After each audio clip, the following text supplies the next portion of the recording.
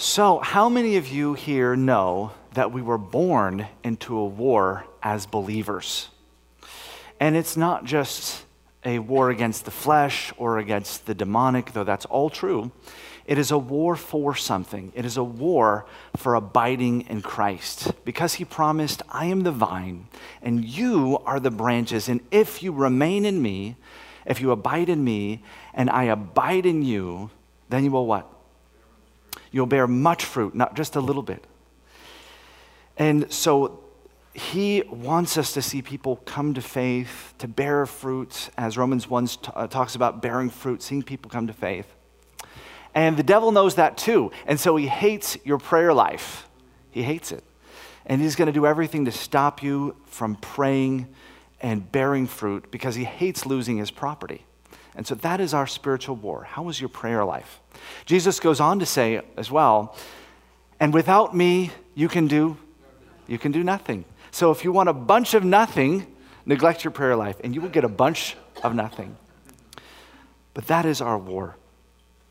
So we are just so happy to be with you guys today in this beautiful setting.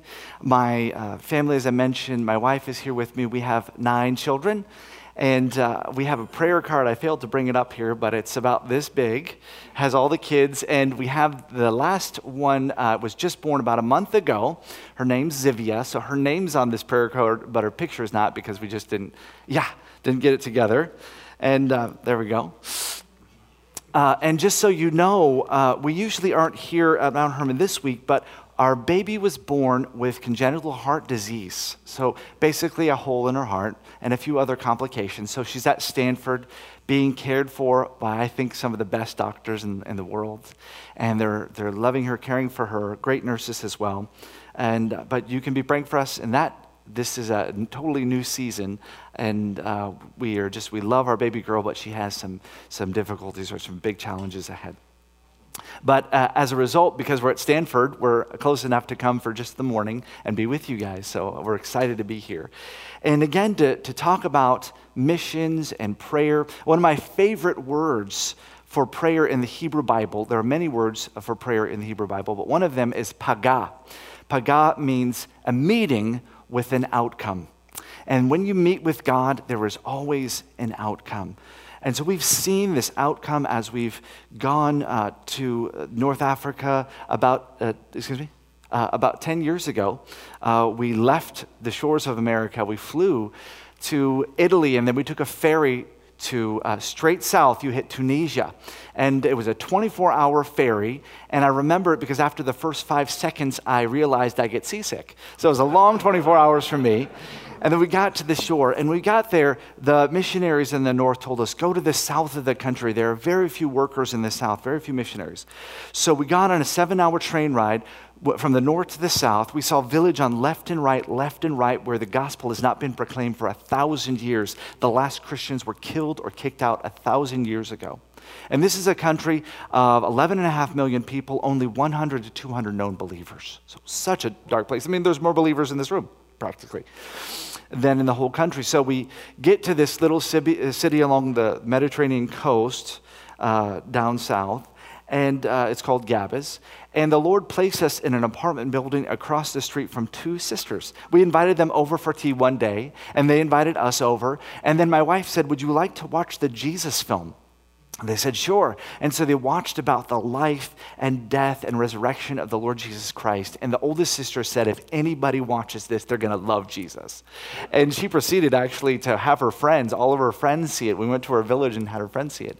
And so one day after that, we went and knocked on the door. And they opened the door. And on their coffee table, they had a full Arabic Bible. We said, where did you get this? We love the Bible. And basically, it was impossible at that time to get a bunch of Bibles to come into Tunisia. If you bring a bunch of Bibles, they'll take them at the airport or the port, whatever. So she said their friend went on vacation 2 years before to Jordan, came back and said, this is the way to get close to God. They said, we've been reading this Bible for 2 years. We haven't understood it for 2 years, and we've been praying for 2 years for someone to come and teach us. I looked at my wife. I said, every day you're going to go disciple. So every day I would gently push Larissa out the door, and she would go next door, and I would just fall on my face and pray for these two sisters. And Larissa would read with them from the Bible and answer their questions and pray. And after 2.5 weeks, the older sister came to Christ and then was baptized. And why is that? Because we're so good? No, it's because Jesus is so good. And his word always comes true. And he took our big family from Seattle, where we were ministering to Muslims, across the Atlantic, down through the Mediterranean to this city we didn't know, because 2 Arab sisters were praying, because he's going to get them that gospel. The power of God is very evident. And from there, we said, Lord, do you want us to stay here in this very dark country, or do you want us to go and train more workers for a ministry to Muslims? And I had just finished my doctorate, or was finishing it right at that time, in religious studies. I collected the 44 main arguments from Muslims against Christianity. How do you respond in 44 ways? And so I thought I should train more. So we decided to go to the best place to train new workers, which is Amman, Jordan.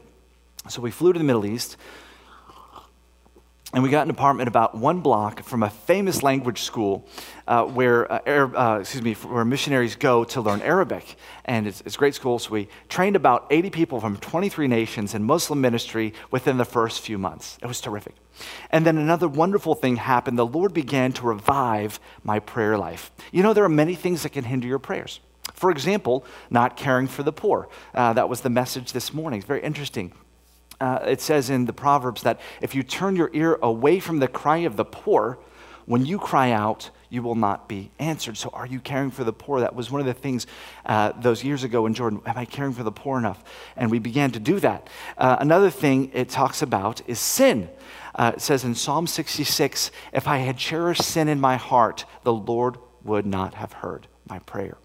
So are you cherishing sin? You have a little place in your heart where you just keep that secret sin no one else may know about, but you know about it, and you just keep a little place to cherish it. That can hinder your prayers. Another thing is in 1 Peter 3:7. It says that if you dishonor your spouse, your prayers can be hindered. So that was an important thing. Many of the problems that I had were just coming straight from this mouth of mine. Was I showing honor to my wife? And I said, Lord, if there's something in me, you know, would you help me? And the Lord was just helping me deal with some of that sin and also just reviving my prayer life. And it was wonderful. A number of things happened. In our neighborhood, my wife was on Friday hanging out the laundry. And every Friday, they, over the loudspeaker, do the sermon from the mosque, okay? It's loud and it's often very angry. And this preacher was talking about his hatred for America and his hatred for Israel.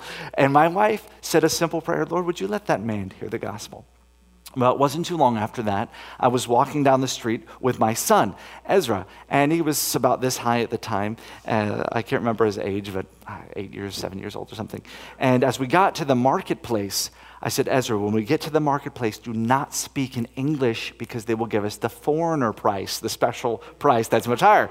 And so he said, okay, Dad. So we got to the marketplace, and he was quiet, and I was buying my potatoes and whatnot. And then I saw a man meandering. He came over to me and he said, excuse me, do you speak English? And I said, yeah, I speak English. And he said, I heard someone speaking English out in front of my house, and I came to find you. I said, great. And so he said, come to my house. And so we were walking with him, and he said, what's your name? And I told him, and he says, what's your son's name? And my son Ezra said, Dad, can I speak in English? I said, yeah, we've already paid. And so we got to his house. He says, what do you do? I said, I'm a pastor. He says, great. I want to talk to you about how there's only one God in the Bible. I said, great, wonderful. Let's talk about that sometime. So the next day, I show up to his house, and I share a little bit about God with he and his son. And I'm beginning to share the gospel. And he says, would it be okay if I brought the leader of our mosque to this Bible study? I said, sure. So the next day, the imam, the leader of the mosque, came, and I got to share the gospel with him. Who is the Lord Jesus Christ? And he was receptive, and he was moved by the word of God through this wonderful prayer, I think, of my wife. And also, by the way, that I learned that man that came to find me, he's a part of an unreached people group that I've been praying for about 5 years. They're a Russian group that moved to Jordan. And so, I got to share with one of the last reached people groups. I got to share with this. And another thing happened as well. A man we had known 13 years before in Jordan. We were living in Jordan before. We met him. He had such a sensitive, compassionate heart. We lost track of him for 13 years. We didn't have Facebook at the time. And a city of over 1 million people, how can you find this guy again? But by God's miracle, he came back into our lives. And the first night he was at our house, I read it with him from the Gospel of John, chapter 10. Jesus is the good shepherd that lays down his life for the sheep. He read it. He loved it. The next week, we gave him the Jesus film. We didn't know if he'd watch it or not. But the following week, he came back and said, guys, he handed us back the DVD. My wife and I watched this. It is correct, he said in Arabic. We said, wow. He's open. We said, well, you can keep the DVD. He said, it's okay. I've already burned it to my computer. So we said, fine. And then the following week, he comes back, and his hair looks horrible. He's smoking a cigarette in our house. He never did that, walking up the stairs, smoking the cigarette.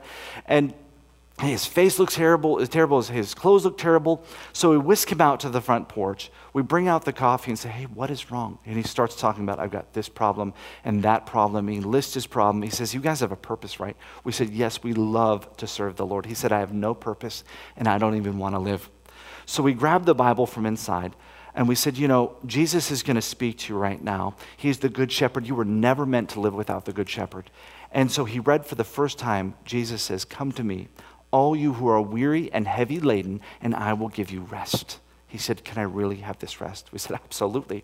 So we led him in a prayer, and he prayed to ask the Lord Jesus to be his good shepherd and to hear his voice. And after just a few moments of prayer, we looked over at him, and he was in shock. We said, are you okay? He says, I feel like I could walk in the street and not worry about buying bread or milk. We said, do you know, you just prayed to hear the voice of the Lord, and you're quoting from Isaiah chapter 55? He said, no. So we turned to Isaiah 55, and there it says, come and buy, right, milk without cost. And he keeps reading, and at the end it says, let the wicked forsake their ways. He says, I feel my relationship with other people is good, but I know my relationship with God is not right. And so he prayed and received the forgiveness of his sins through the blood of Jesus that night. And as he left, he said, I've got one more question. Is this real? Is what I'm feeling real? We said, absolutely. And he left with joy in his step. And the next week I saw him, he said he wanted his wife and 2 kids to know Jesus is their good shepherd too. And some years passed, we left Jordan and went to the Holy Land, and we didn't see him for some time after that, but he called one day and he said, guys, I want you to know Jesus is still my good shepherd. He still guides me every day. And why is that? Because we're so good? No. It's because Jesus' promise always comes true. And he says you will bear fruit, and it's fruit that remains. So praise the Lord. How is your prayer life? And that is the most powerful thing you have. Always be encouraged that is the most powerful thing you have. We've seen God do amazing things. Well, I wanted to talk this morning also about the spiritual war we're in, and talk about it in terms of in military terms. In fact, I think the scriptures are full of military language when it speaks about spiritual warfare. And so one of the first things in our American military, anybody in the military here? One of the first things is that the first principle of warfare is to have what? A clearly defined objective. So for example, some years ago in South Asia, our objective was communism will not go past this longitude and past this latitude. It was a clearly defined objective.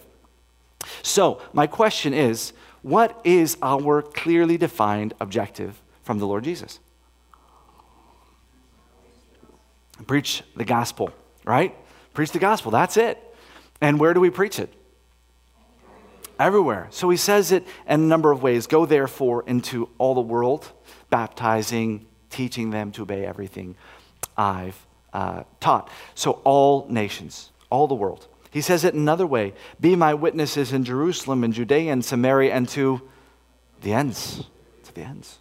Another way, he says, this gospel of the kingdom will be preached to all nations as a testimony to all ethnic groups. And then what will happen? And then the end will come. And so, Jesus' clearly defined objective is that we go to every square inch of the world. The highest mountaintops where there are people, every seashore, every jungle where there are people. His blood was shed for them. And I think the devil is doing a good job of fogging over that. And the objective doesn't become that everyone gets a chance to hear and be forgiven. It's about this or that or the color of the carpet or whatever. It's not about people who Jesus died for. And he hates that objective. Do you know that in this world, there are mission agencies have come together. They have defined that there are 457 of the last reach people groups. They're in so many different countries, and the jungles of Brazil and parts of Afghanistan. For example, if you look at Sudan and South Sudan, there are over 50 level 0 groups. That is 0 scriptures in their language, 0 people going to them, the last of the last. 50 level 0 groups. So when you read the news about Sudan and South Sudan, when you read about the Darfur genocide some years ago, when you read about the recent conflict, the civil war, I believe it's not political. It is partly that, but it is primarily demonic to stop Christians from going to the last reach people groups. And so when I talk about the topic militant Islam, they're not the only ones. But the devil is using them to stop us from going to these places. And yet we will go. We're going to, Christians are going to Chad, to the 34 level 0 groups there. And there's resistance and there's sacrifice. But if you're called to go, that's what you've got to do. So one of those people groups that we focus on as we go to the Holy Land every year are the deaf Palestinians. There are over 22,000 of them. They're considered one of the level 0 groups. At least 10 years ago they were. Now we're reaching them the last 3 or 4 years. And I wanted to share a story, if I could, with you of that. We were reaching out to the deaf in the Bethlehem area. That's where we live. 3 to 4 months a year we're in Bethlehem. And if you're there while we're there, come over and have a cup of coffee. But we said, man, we want to reach more deaf. And let's go to the north. And there's some Palestinian territories in the north. So we went to Ramallah. And I parked at the place where I was first. My first mission trip was to Ramallah. I parked at the same building. I saw the Boab, the guy who's in charge of the security there. I said, do you remember me from 20 years ago? I said, yeah. I said, listen, I need to find a deaf center here. And he pointed me to this one place that had hard of hearing. And I presented them, do you want to do a sewing project? They weren't interested. So they pointed me across the street to another place that has 3 deaf employees. They weren't interested.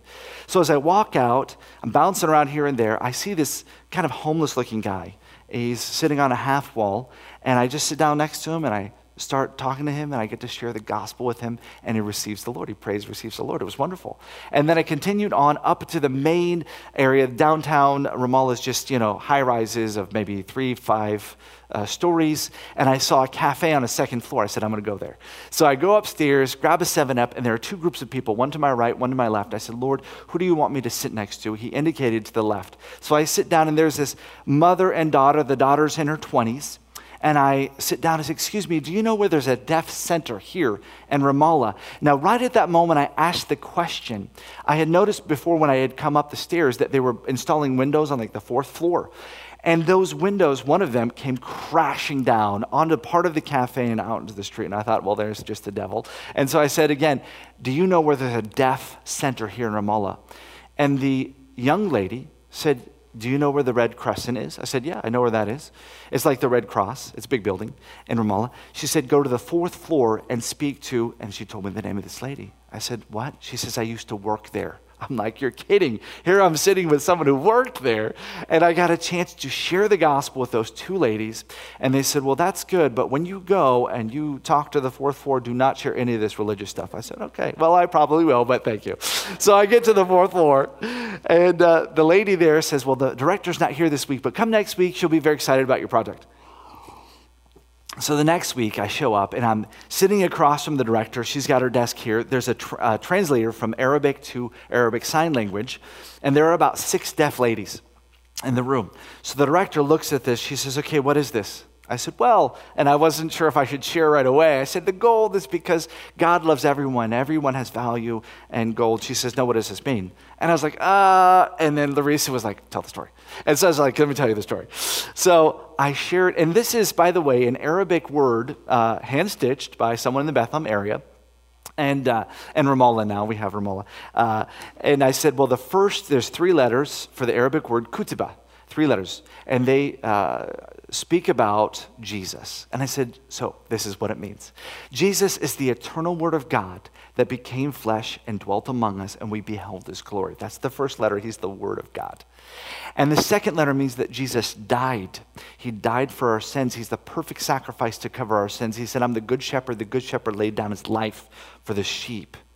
And finally, 3 days later, Jesus rose from the grave. That's the third letter, it stands for he rose from the grave to give us eternal life. He said, I'm the resurrection and the life. Those who believe in me, though they die, yet will they live. And those who live believing in me will never die. I said, so if you believe in Jesus, that he's the eternal Word of God that died to cover your sins, that rose to give you eternal life, you can have eternal life and the forgiveness of your sins. And I said, that's what it means. And this lady was translating the whole time to these deaf ladies who never heard the gospel before, never had a chance to perceive the gospel.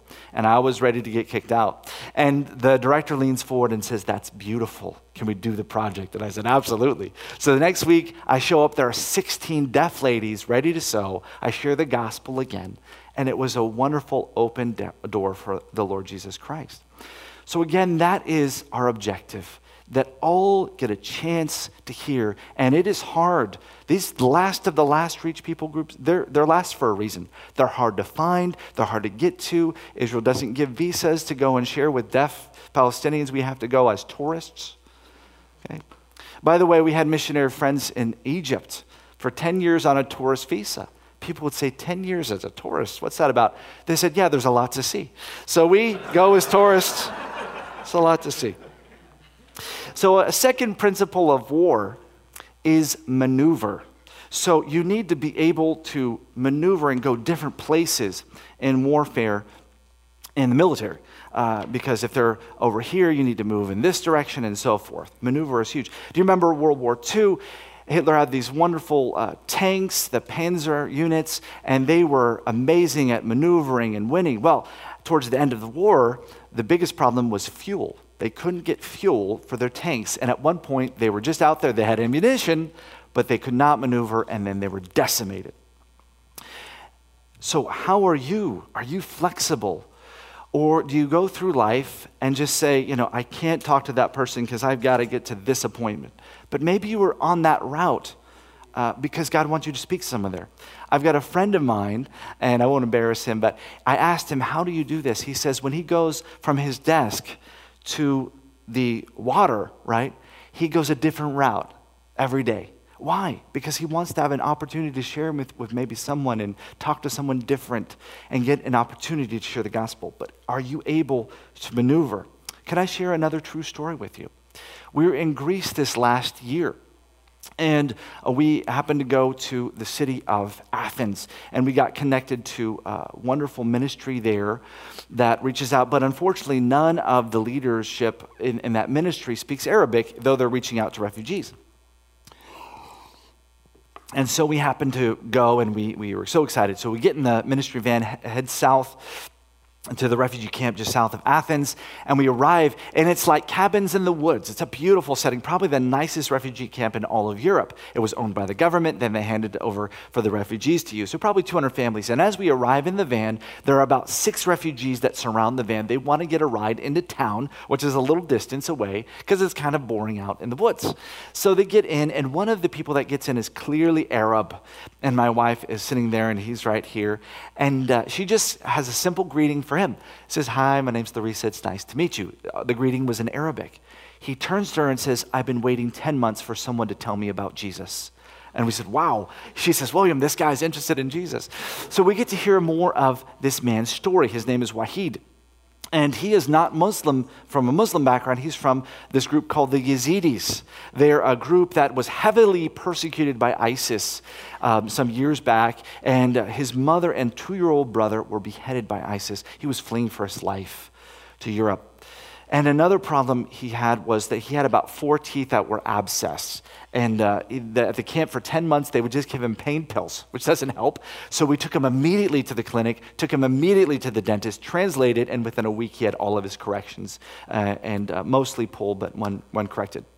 And so after that, we went to the ministry center. It's called Home Spot. They've got places for people to hang out, but of course to share the gospel there. So we sit down with him, and I begin sharing about Jesus, the eternal word of God that became flesh and dwelt among us, and we beheld his glory. And I begin to share about how he's the good shepherd that laid down his life for the sheep.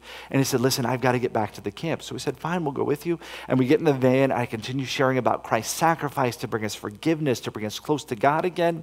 And then after 3 days, he rose from the grave to give us eternal life. He's the resurrection and the life. And I said to Wahid, if you believe this about Jesus, then you have to welcome him into your heart. Do you want to welcome Jesus into your heart? He said, yes, I do. So we prayed. He welcomed the Lord Jesus, the forgiveness of his sins, the blood of Jesus, and the resurrection, eternal life. And as I looked over after we were done praying, he was smiling. He had not been smiling all day because he was in pain, but here he received the greatest gift, the Lord Jesus Christ. So, maneuver. Are you able to go to where God wants you to go? And we see the power of God mostly in timing. He is the God of time that will put you in the right place at the right time if you are willing to share his message. Now, another aspect of spiritual warfare is security. And in fact, my friend Larissa's cousin retired from the military, 26 years in the Army. And he, every year I sit with him and I say, tell me more. And so he talked to me about defense one year and offense another year. And so one year he talked about offense. He says, when you're going to do a strike, you're going to do something on the battlefield. He said, the first thing you do is what? He said, put security. So he showed me you put security here and here. And why is that? Let me just turn this slightly. And why is that? Because the enemy, when they know you're attacking, they're going to try to come and outflank you. So first you put security. And so maybe even, a rear guard here. And then the second thing is to start with supporting fire. So you have a group here, and they're going to lay down supporting fire on the target. And then finally, there's going to be the attack. There's a group here that's going to come in and go through the objective right there. All right, so security, supporting fire, and the attack. So then my question for you is, what is our security? What is our supporting fire? And what is the attack? Let me use a different color. So let's ask that first one. What is our security in our spiritual warfare to bring the gospel to people? Prayer, right? So put that here. One of my favorite verses, it says, do not worry about anything, right? But, right, you know this, but by prayer and supplication, make your request made known to God with thanksgiving. And then what's going to happen? And the peace of God, which passes all understanding, will what? It will guard you. It will guard your heart and mind. So I see prayer with thanksgiving or praise is your security. And that's why I think the devil hates it. He wants to weaken your prayer life. He wants to weaken your praise life. He'll want to make you think prayer is not important, or get so busy you never have time for it, or be on the app for 2 hours instead of praying for 2 hours. Anything to weaken you and your relationship with God. And he will want to, again, because there's a promise that you will be guarded in your thanksgiving, he'll want your praise to be weak as well.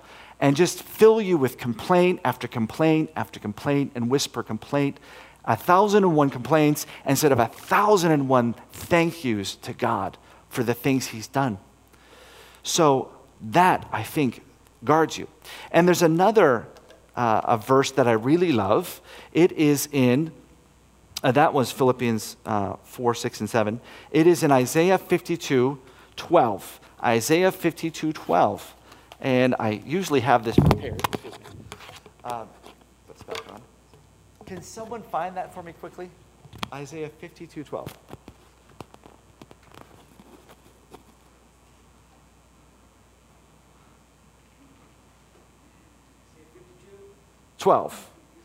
Yes.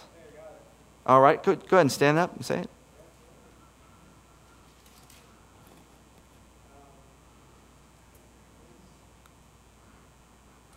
You will not leave in a hurry. You will not leave in a hurry. Run Running for your lives. For the Lord will go ahead of you. For the Lord will go ahead of you. Yes, the God of Israel will protect you. The God of Israel will protect you. From behind. From behind. He will be your rear guard, it says. And I love about this verse, it says he will go before you and he will be your rear guard. And whenever we are ministering, it's not just us going on the attack. God has prepared people. He has gone before us, and he is our rear guard as well. God and the grace of God, we might also fall into the trap of legalism. I've got to do it 100%, and I've got to give everything 100%, and if I fail, that's it. God will never use me. No, God is your guard. Is there anything that can separate you from the love of God? Right, neither height nor depth. No things present and past, nothing, the angels, nothing can separate you from the love of God. And that grace and love of God is your rear guard, and he goes before you. So I think of that, and the devil will always want you to think it's all on you. And if you fail in one bit, forget about it. God will never use you. No, it's not true. God will use you. So now the last question is, what is our supporting fire? And what is the attack? So what do you think? Word of God. So, the Holy Spirit, the Word of God. And I think the Holy Spirit uses the Word of God, when we're there to give us the right words at the right time. So, let's talk about the Word of God. And I like to say it this way: speaking the truth in love. And I think that is really what we have here. We have truth and love. And those are supporting fire and the actual attack. So, on the one hand, suppose you have a lot of love. And I know that Christians have that, and people sense it. We have a lot of love towards people, and they're open, but we never open our mouth and say Jesus is Savior. We don't utter the words that Jesus is the reason we have peace and we have this life that is so full of joy. It's a supporting fire, but it's a very weak attack. Or, on the opposite side, suppose you're sharing the truth, all right, on the proverbial soapbox, but you care nothing about the people you're sharing with, right? What kind of attack is that? It's very weak. They're not going to see anything genuine in you. And so that's why Paul says in 1 Corinthians 13, I could give everything to the poor and have my body burned, but if I have not love, I gain nothing. It means nothing. It's not the real attack. And so it's the truth in love.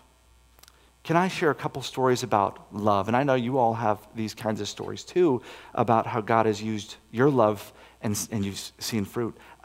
This is the story I started with. And by the way, when you hear the news about militant Islam and refugees and terror at home, what does it make you do? It brings fear, right?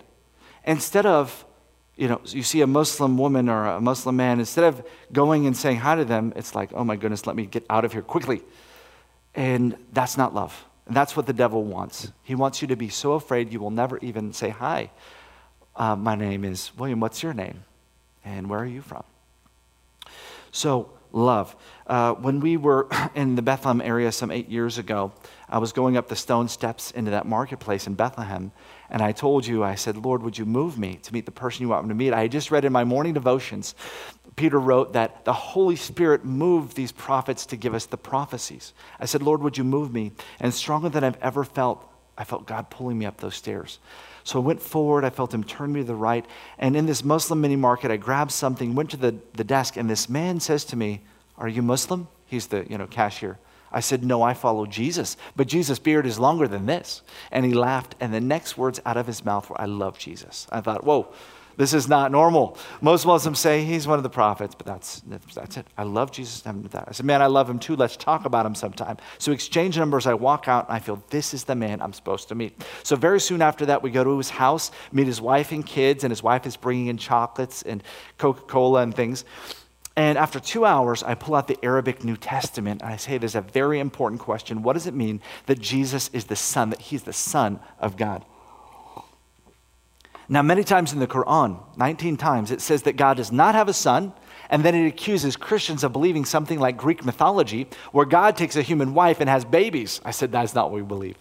And so I took him to 3 short verses that showed what the term son really means. The first verse is when Jesus was baptized, the Spirit descends as a dove, and a voice from heaven said, "This is my beloved son." And he's beloved of the Father. That's why Paul could say of Timothy, he's my son. He's not really his son, but he loves him like a son. And so he says, okay, all right, so Jesus is loved by the Father, beloved. And the second meaning is that he's the servant of the Father's will. It's very well understood in the Middle East that the oldest son of the family serves the Father's will in that family. And there's even a special name for the oldest son. And so we said, Jesus was a servant of the Father's will, not 99%, but 100%, and gave his life as a ransom for many.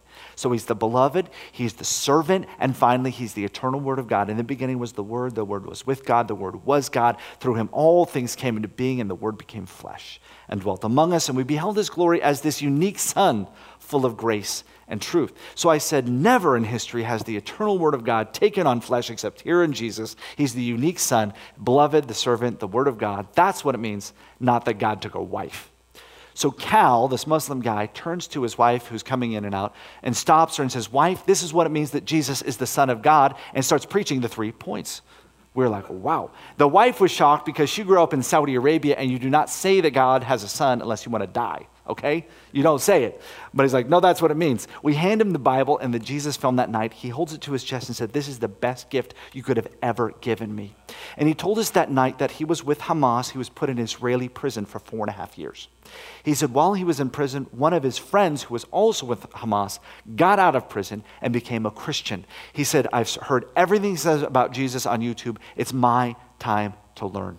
We said, "Wonderful, come over anytime." And by the way, his friend who got out and became a Christian is the son of the founder of Hamas. And he wrote a book called Son of Hamas. You should read it. It's a great book sometime. You should read it. So he said, "My friend became a Christian. It's my time to learn." We said, "Come over anytime you want." So he'd come to our house sometimes 3 nights a week, come around 9 or 10 at night, stay till about 1 or 2 in the morning, which is normal in the Middle East. We bring out the cup of coffee and the Word of God. The first study, he said, "Guys, this is a closed meeting. Do not share with anyone. I'm studying the Word of God with you. I'm very well known in this area. But while you're here, I will watch your back, and I have many people behind me, but do this one thing, teach me about Jesus." We said, "Absolutely, what do you want to learn?" So we had a question, we turned to the Word of God, he read it, he understood it, it was beautiful to see the Spirit of God moving. And we said, "Great, it's a closed meeting, we'll see you next time." So the next week he comes back and says, "Guys, I've got some news for you." We said, "Great, what's your news?" He said, "Well, I was at the leadership meeting for Hamas this week. I'm part of the leadership in Bethlehem, and I told them about you and about how Jesus is the Son of God." We said, "What did you do?" "Don't share with Muslim terrorists. We're here, please." He said, "Yeah, some were really disgusted and left. Others were interested." He said, "But the spiritual leader for Hamas was there and opposed him." He said, "What are you doing speaking about Jesus here? What are you doing?" And our friend Cal says, "Well, Jesus is so distinguished." And the spiritual leader said, "No, he's not. Adam is better than Jesus." And so our friend Cal was really offended. He says, "What do you mean Adam's better than Jesus?" And the spiritual leader said, "Well, God formed Adam with his 2 hands, but Jesus, he's just a breath of air." Totally offensive. Our friend Cal said, "If this is the way Islam disrespects Jesus, count me as a follower of Jesus." He said, "By the way, I have a film about Jesus. If any of you wants to see it, it's great." And then he walks out and says, "What did I just do?" And I told him, I said, "Never be ashamed that we were bold, because the Spirit of God moves in boldness." So he'd come to our house these many times a week, study, and go and talk about Jesus at work, at his gym, on Facebook. And it was so exciting to see. But one night he came and he was so sad. He said, "Guys, I'm so new at this. I don't know how to respond when Muslims say things against Christianity." He said, in fact, the spiritual leader for Hamas also said Jesus did not die. And so how do I respond to that? Well, I had just finished my doctorate in religious studies, and I collected those 44 arguments against Christianity. How do you respond in 44 ways? I've got 10 whole points. When they say he didn't die, I'm ready to teach, ready to respond. And I sit forward, and the Spirit of God says, "Quiet, be quiet." And I was really shocked. Sit back and say, "God, I did all this study." And then Larissa sits forward and says something she's never said before. She says, "Cal, we know it was Jesus who was on the cross because Mary, the mother of Jesus, could have seen the feet of Jesus on the cross." Larissa said, "I know the toes of every child of mine, every foot of every child of mine. Mary could have seen his feet on the cross. Of course we knew it was Jesus." Cal got very quiet. He said, "Where is that written?" And so we turn to the Gospel of John. There's the disciple with Mary nearby the cross. There's a conversation going on. She's close enough to see his feet. And so he writes down the page number and says, guys, here in Palestine, when a Palestinian has been martyred, say they've been shot by an Israeli, they wrap the body in a white sheet, and then they bring the mother to identify the body, and they pull back the sheet over the feet. The mother identifies the body by the feet. We had no idea. He said, I wish you would have told me that. I would have said it in the meeting. But here's this little verse that we don't think a whole lot about, but it means something so deep in his culture. When he shares the gospel, he says, Mary could have seen the feet of Jesus, and it means something to them. And that was the verse the Spirit of God wanted to teach. So our friend Cal came to faith. The next week he said, I've left the leadership of Hamas because I didn't want to plan destruction for anyone because I'm a follower of Jesus. And he told us many things after coming to faith. He told us that he would come to our house with such anxiety. He said he never had peace with doing all the bombings and all the shootings. He was one of the top guys, and he never had peace doing any of it. But he was wooed into it like a gang, and you can't fully ever get out. So, but when we'd come, and he'd come to our house, we bring out the coffee and the Word of God, he said he felt such peace. And which is just the Holy Spirit. And I often say it's more important to know how to make a good cup of coffee than to know systematic theology. Now, knowing systematics is extremely important. You have to know the Word of God backwards and forwards to teach rightly the true character of God. But how much more is love? That he will see your love. He also said, I felt there was a chair in your heart where I could come and sit. He knew we loved him. So love is this attack. And the Lord goes before us. One other thing he mentioned to us after coming to faith, and it was about a year after coming to faith, was that after 4.5 years in Israeli prison, he was released. And he was on his couch in his living room about 4 a.m, and he looked up and saw someone in brilliant white light. And there was a fence in front of him, and then the vision was gone. He said he knew it was Jesus. He said from that moment he was looking for someone to teach him about Jesus. He would sit in his little shop and look out and occasionally see foreigners going by. He saw something sweet inside of them. He knew they were Christians, but he didn't speak any English and they didn't speak any Arabic. And so he waited and waited and waited. And 4 years later, I walked into his shop. And when he tells his testimony, he says, when he learned that I was a Christian, he says, then I grabbed William. He said, I've never seen someone so hungry to know who the Lord Jesus Christ was. This brother, Cal, has gone to jail for his faith. About a year after coming to faith, he was sharing his testimony, wrong time, wrong place, someone informed, and then he went to Palestinian jail 2 times for his faith and stood firm. So if you're ever in the West Bank, give us a call, come over and have coffee, and we'll introduce you to Cal. He's a dear brother in the Lord. We have many good stories about his love for the Lord Jesus. So, love. I want to also tell you this. Love and Christian unity go together. And in the Middle East and in North Africa, sadly, one of the great strongholds the devil has is on disunity. In fact, the name for the devil, diabolos, means a ball going through to divide. So he divides.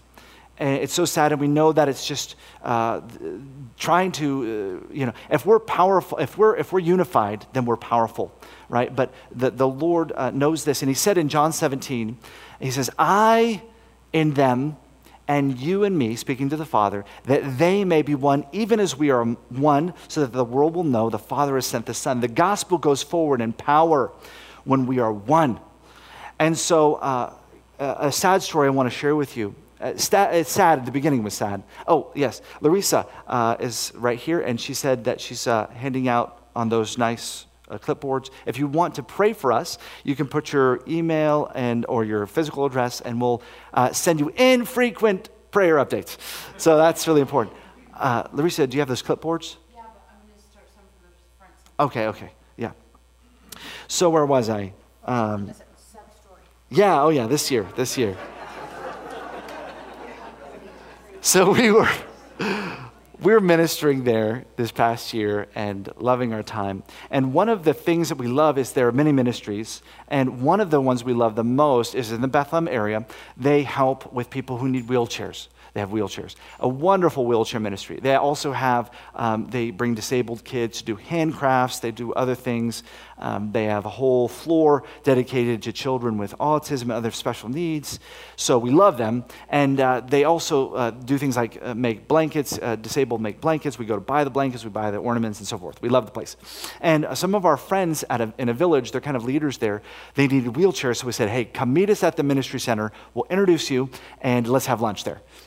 And they also have a place you can have lunch. So we show up and we say, hey, is the director here? We'd love to introduce him to our friends and take a tour. And so the secretary says, go and see the director immediately. And in front of our friends, we're like, okay. So we go and see him, and we're in the office, and our friends stay behind, thank God. And he's huffing and puffing, and he says, you are bringing groups of people here, and you're telling them this is your ministry, and you're telling them that, and you're stealing tens of thousands of dollars from us. And we sat back in shock. We said, brother, the group we have today is 2 poor Palestinians that need wheelchairs. And we said we brought like 3 or 4 friends last year to buy ornaments from you. We said, don't buy them in Bethlehem, buy them from you, because we love you guys.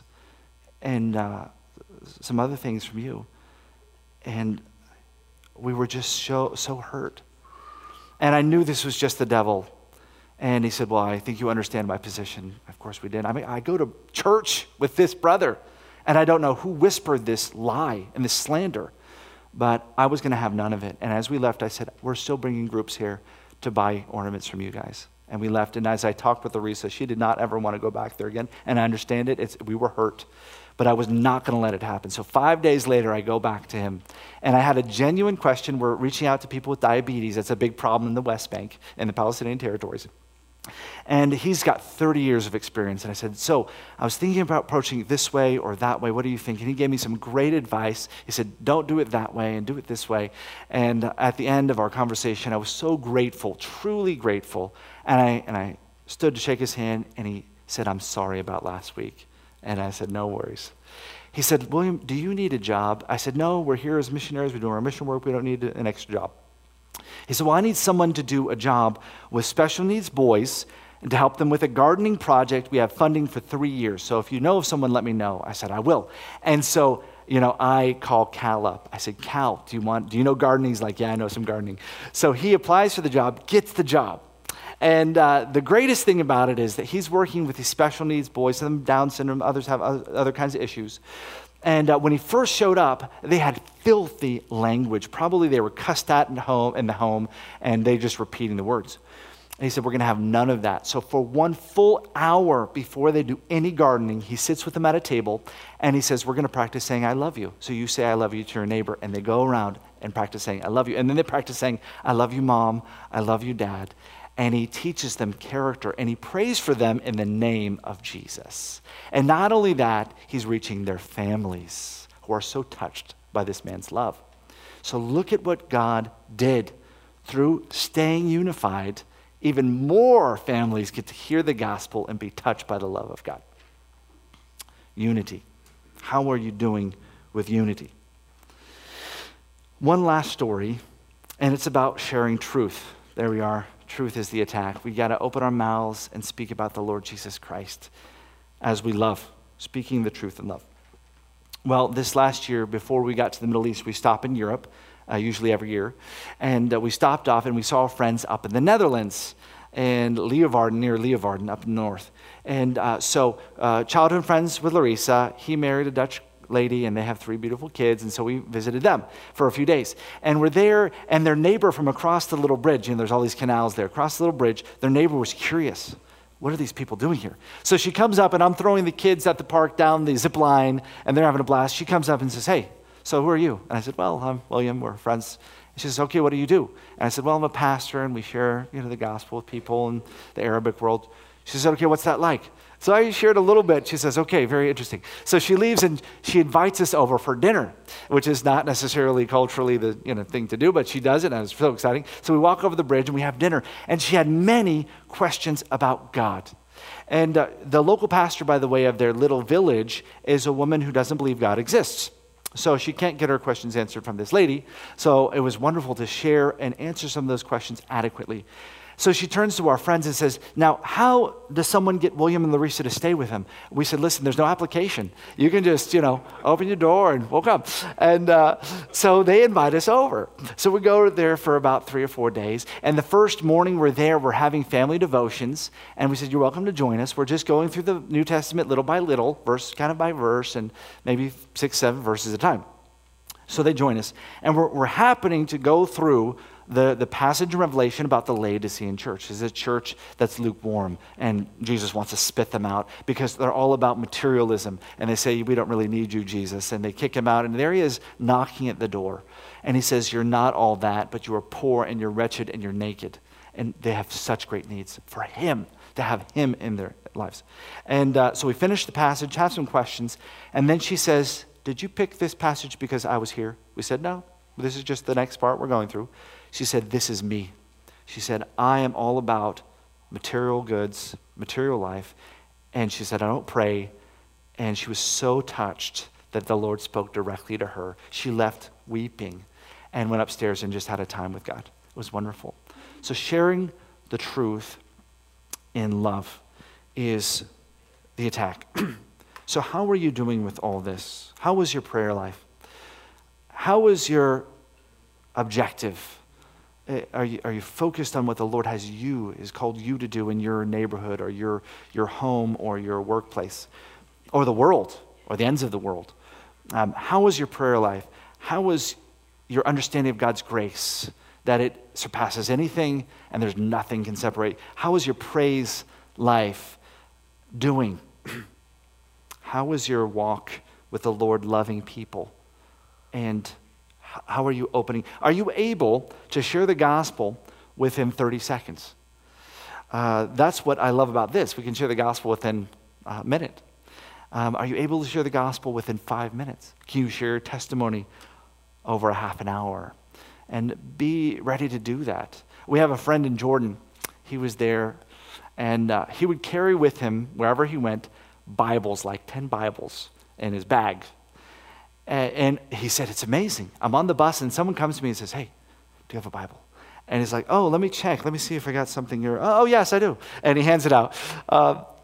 And why do you think that happens? Because he's got a Bible. He's got something to give. And I think if you have love ready to give, if you've made a place in your heart open to love people, then he's going to send people who need to be loved. And if you're ready to open your mouth, prepared to share some truth, the Lord will use you. Let me pray for you, and then we'll do the raffle. Lord Jesus, thank you so much for your goodness, that your promises always come true, and we see your power every day. Lord God, I pray that you would raise up workers to go to the last 457 last reach people groups, the last of the last, the ones who have no scripture, no one going to them. Confirm in their hearts to go today. Confirm in their hearts today. And Lord, strengthen them. And open the hearts of the people, the last of the last, in the jungles of Brazil, in the mountains of Afghanistan, in the deserts of Sudan and South Sudan and Chad. Prepare their hearts to receive this word which you died for, your love for these people. And use us here in the Bay Area or wherever we're from, and use us across the world. In Jesus' name we pray. Amen.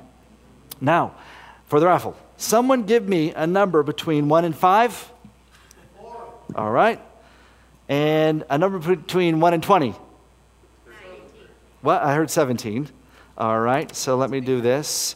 17. So let's see here. 1, 2, 3, 4, I think it's 10, 11, 12, 13, 14, 15, 16, 17, and then 4 back. Ooh, right there.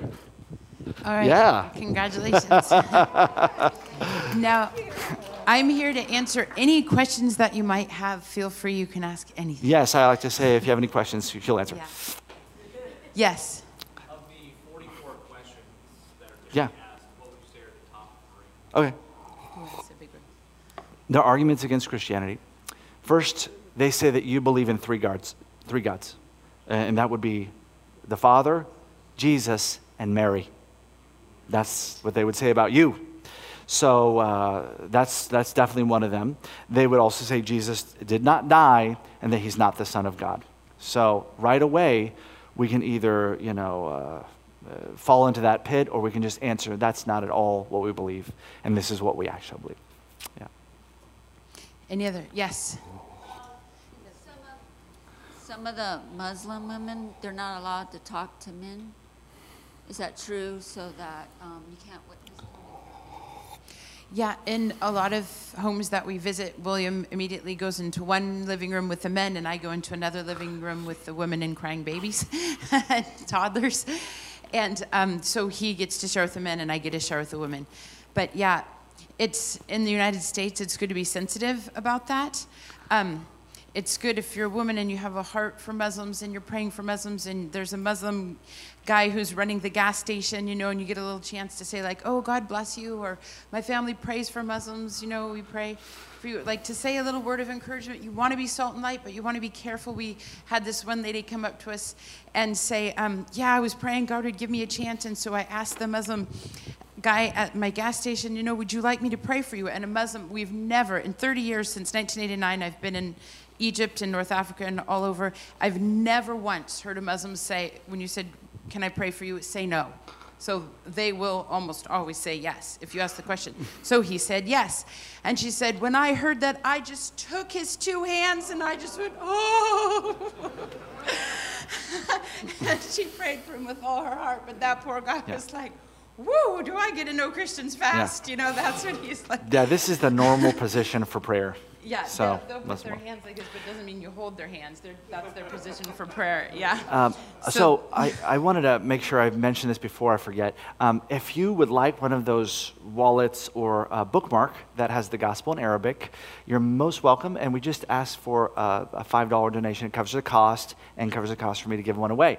And then if you're interested and you know some Muslims and you want to get them the gospel, there's a website that has the gospel presentation I give in English, Arabic, Spanish, and Russian, and I want to just write that here if you're interested and you want to share the gospel that way. He also has two books. One is called Desolate Vineyards. It's desolate because there's hardly any workers among the Muslims, and that's available on Amazon. And another one is called Prayer Jiu-Jitsu and Prayer Platoon.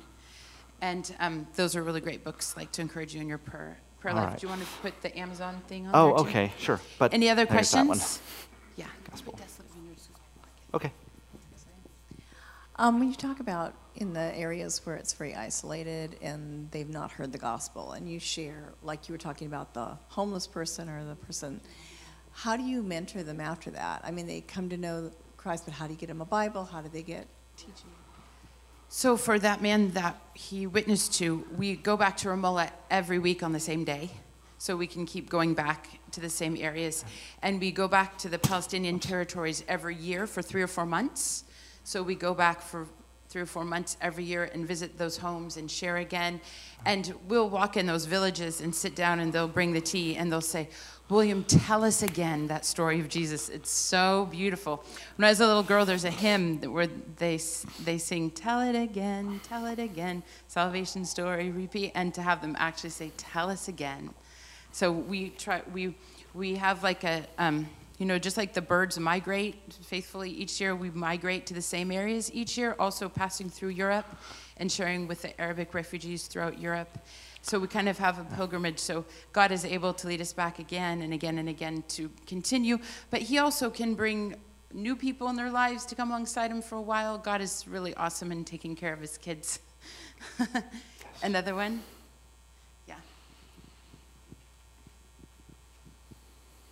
So I'm guessing I might know part of the answer, but one of the things that I wanted to ask you about is as you're going and sharing, you're sensing like God say, okay, over here. Mm-hmm. Okay, like don't say this. And, so it's a strong sense that you get. How did you see that develop in your life of the Lord like leading you that way? There's a pastor that says one of his goals is to respond to the initial prompting of the Lord. And and I know we can always resist that initial nudge. So when we don't, oh my goodness, This one time, we were in the middle of a city in France, Nantes, and we're doing some chore, just getting the kids registered for school in France. And we're going down, trying to find the office in the middle of this huge city, lots of people. And I see this man, this North African man, and the Lord says, just clearly indicates you need to go talk to him. And so, of course, what I do, I say, Larissa, go and talk to that man's wife. And she says, why? I said, don't ask me, just go. So she goes and talks to the man's wife, then I show up and begin to share with him. That man loved everything we shared about Jesus. And some nights later at his house, he said, by the way, I wanted you to know I had a vision about Jesus in Algeria. So God, he just will give you a nudge. He's never going to force you. And so I think it's just being sensitive to the nudge. And someone was talking about the fact that, as believers, we can be skeptical. Well, that's not really God. That's just our feelings or things like that. But wouldn't you rather lean towards just trying to follow the nudge than always being skeptical? And so we try to do that. And, we're able to do that. And tell how the dreams and visions are grace. Well, you've heard many people say Muslims are getting dreams and visions of Jesus. I want to absolutely affirm firsthand, yes, it's happening with many, many people. And we get to reach some of them. I think there are many hundreds more who've had the vision and no one's gotten to them. And that's what I truly believe. And so why is it? You say, hey, I want a dream, I want a vision, right? And here's the special thing about them. For many of them in Indonesia, in North Africa, many of them are, in some cases, not literate. Many of them don't even have access to a Bible, not one verse of the Bible. And so when they come to faith, they're persecuted sometimes within the same day, within the same week, or within the same year as our friend was going to jail. They don't have seminary. They don't have Bible college. They don't have great pastors teaching them. And so when they're persecuted, all they have sometimes is, I know Jesus came to me. And they're willing to die for their faith in the Lord Jesus Christ. And Paul writes, when he was going through some real struggles, the Lord said to him, my grace is sufficient for you. And so this is a little bit of grace given to them before they die as martyrs. And we often say discipleship in the Middle East, there's maybe 101 good definitions, but it is preparation for martyrdom. Because when they come to your house to study the Bible, they already know, they've calculated, okay, this is going to cost me everything. The ones who've seen Jesus in a vision or dream, they describe him just like Revelation 1, and they've never seen Revelation 1. It's really awesome. And they tell us, like, discipleship is preparing them for martyrdom, but they prepare us all the time. When they've seen Jesus, they have such a love, such a passion. We enter their home and they say, isn't Jesus distinguished? He came to serve and not be served and to give his life for many. This is the way they talk. And I'm around Christians a lot in the United States, and we don't as soon as we walk in the door, he is so awesome, he is awesome. But it's just, they have such a passion because they had no peace. And I can't imagine what it was like for them to live in darkness so long. But our friend said, it's like I was groping in a dark room all my life. And when I found Jesus, it was like the light switch went on. He doesn't know the Bible says that Jesus is the light of the world, but they describe exactly that Jesus is the light. So this guy, he says to William and I, he's like, when it comes your turn to die, William and Larry said, you die with your head up. Okay. Another question? Yeah. So in instances, I think you just talked about, I'm trying to think of how to word it, but how do you find the right moment to talk about Jesus? That is always a struggle, and I want to tell someone, but when is that appropriate, and is it always appropriate, or? I'm trying to do it quicker and quicker. I've spent the last month and 2 days at Stanford University Hospital with so many nurses and doctors and other families who are in crisis times. And we have our prayer card that you see with the 9 kids The baby's name is there. We just reprinted this week, but we weren't able to put a picture in of her. So this is hanging in her crib. So families and nurses, they see it, and they come over and they say, I want to ask you more about what you do.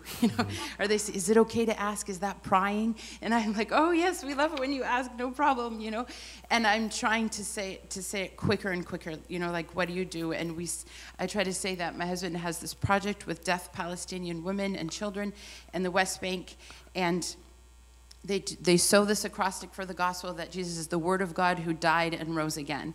And when people come up to us and say, like, oh, you're such a wonderful family, you're an amazing family, I say, no, we're not, immediately.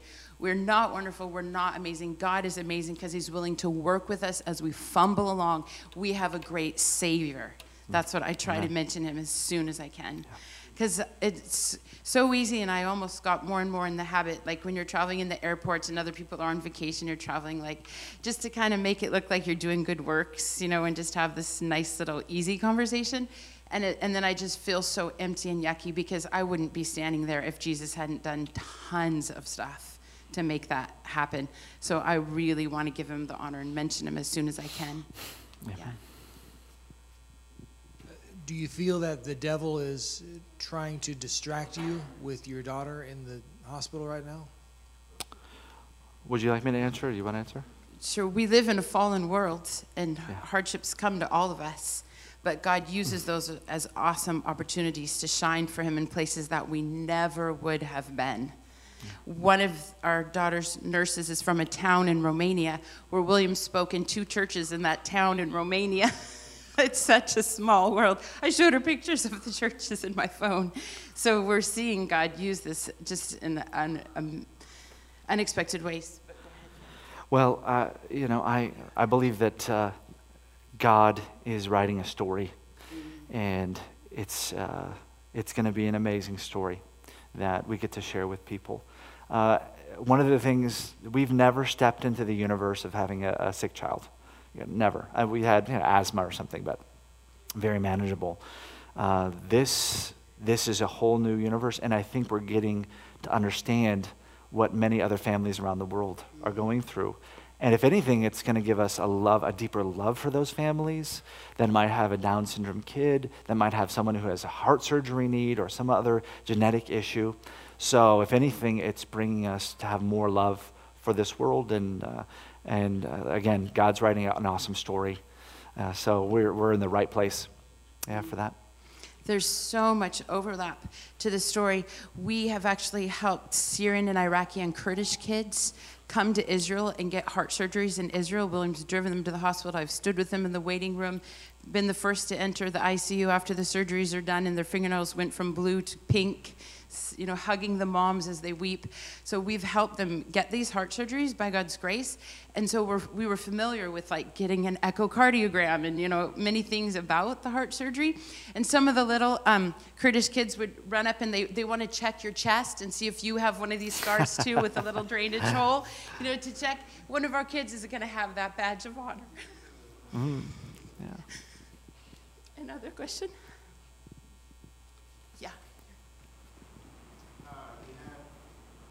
You said something about kids with diabetes in the West Bank. Mm-hmm. Can you expound a little more on that? Okay, in the West Bank, almost every family has someone who's got diabetes. They got someone, an uncle or a dad, and so it's rampant. Childhood diabetes as well, and it's not just type 1, which you can't actually do anything about in terms of like solving your issues. It's more that they intake great amount of different types of food that are contributing. So we're hoping, and we've already started talking about what causes type 2 diabetes, and just with a few families here and there. And it's amazing to see people waking up to, okay, let's change some things. For example, they might put in every cup of tea, how many? 3 teaspoons, of sugar. 6 or 7 cups a day. 6 or 7 a day. Now that's not good for you. So that over issue. 50% of Palestinians have type 2 diabetes. And in the West Bank, they don't have the health care they need. And we have visited homes where their limbs are black and rotting. And they're just waiting to die. It is so bad. What's so intriguing, one village we went to, he was like a dad. Yeah, he was a dad. who was suffering from type 2 diabetes. And I won't go into the gore, but it was pretty gory. His dad, who was in his 80s, was great. He didn't have the kind of diet that they've begun to consume. The younger generation is dying before their parents because of the new diet, all the convenience foods. And so, it's one way we can care for them and just talk about it and see some pretty amazing changes right away with people changing diet. So that's pretty cool. Any other questions? Yes. I was just wondering about your children. Do they travel with you? Yes. And I would love to say, people ask me, how can I pray for you? I say, please take a prayer card and choose one of those kids, including Zivia, who's on the new one, her name is. The baby. And choose one of them and please pray for them. Because they see the good, the bad, and the ugly. And I tell you, they see the goodness of God, the miracles of God. They also see a lot of spiritual warfare. And we want them to just keep walking in the Lord, to not forget what they've seen in the light. So, wow, if you would pray for our kids, that would mean the world to us. When we go through some of the hard stuff, and I didn't talk about hardly any of it, the open sewage in the streets, or some of the issues with working with terrorists, which we work with more than just one. We work with a number of them.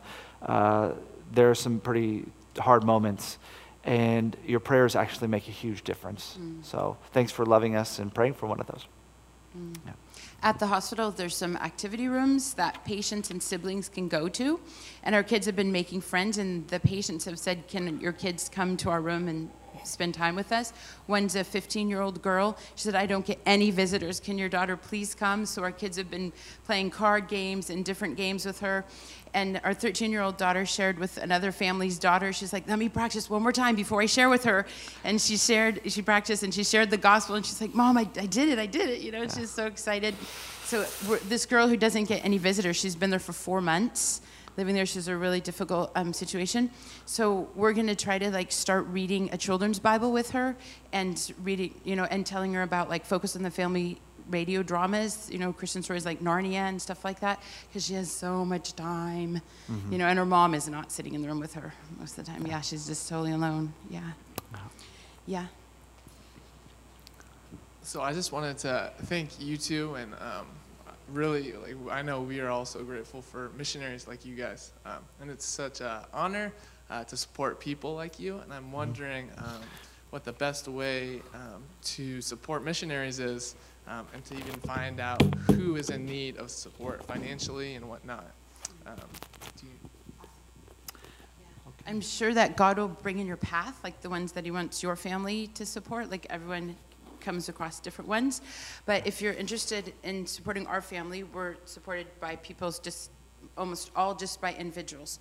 There's 2 or 3 churches that give $100 a month, and the rest is all individuals. And we have our information, hlgiving.com is on there, if you're interested. Yeah, we really, really appreciate it. Yeah. Anyone else? Question? Yes. I'm a teacher, and we sometimes we get these refugees coming in. I think of Turlock in Mendota, California. I don't interact with too many of them. I've only had 1 or 2 Muslim students. I don't know. I just try to be a good Christian, and just be nice to them. Any thoughts on maybe what their mindset is when they come over here from Syria or Yemen? Do you want to say? Okay. Let me just do this. So, hey, we'll be able to talk more. I know that people have to leave, so I'll answer this. It will be our last question, and then we'll be over there. So interacting with them, I will tell you many of them are lonely. In their culture, if you walk down the street and there are 7 houses, you will get 7 invitations to tea. And here in the States, sometimes our culture is not that way. And they may never even enter your home, right, or anyone's home. So that's always a kind of a sad thing for them. They're very sad to be, in one sense, they're happy to escape and for their lives. And another, our culture is not as warm as theirs. So anytime you can just smile at them and just say hi, this is even just something that small is actually huge. It's light years from what they're experiencing. And you can say something like, I pray for people, I pray for Arabic speakers. do you speak Arabic? Where you're from? And if he says, well, actually, I speak Farsi, I'm from Iran, like, you could right away say, do you think we could get together sometime? It's weird for Americans maybe to say that, the second sentence, but for them, it's their love language. It's exactly what they do. It's like, you want to come for dinner. That's the, hi, what's your name? You want to come for dinner, because then you can sit for 4 hours and get to know each other. That they know that. So they would just be astounded if you said that. It would be the greatest thing to say. In Palo Alto, I went to a Walmart, and I saw a lady with a veil on, and I went up to her. I said, do you speak Arabic? In Arabic, and she said, yes, I do. Let me give you a hug. She'd never met me in her life, and just because I was speaking Arabic, she said, let me give you a hug. So just so you know, like, don't hesitate. They don't have that hesitation that we have as Americans. They're a warm culture. Yeah. So go for it. Yeah.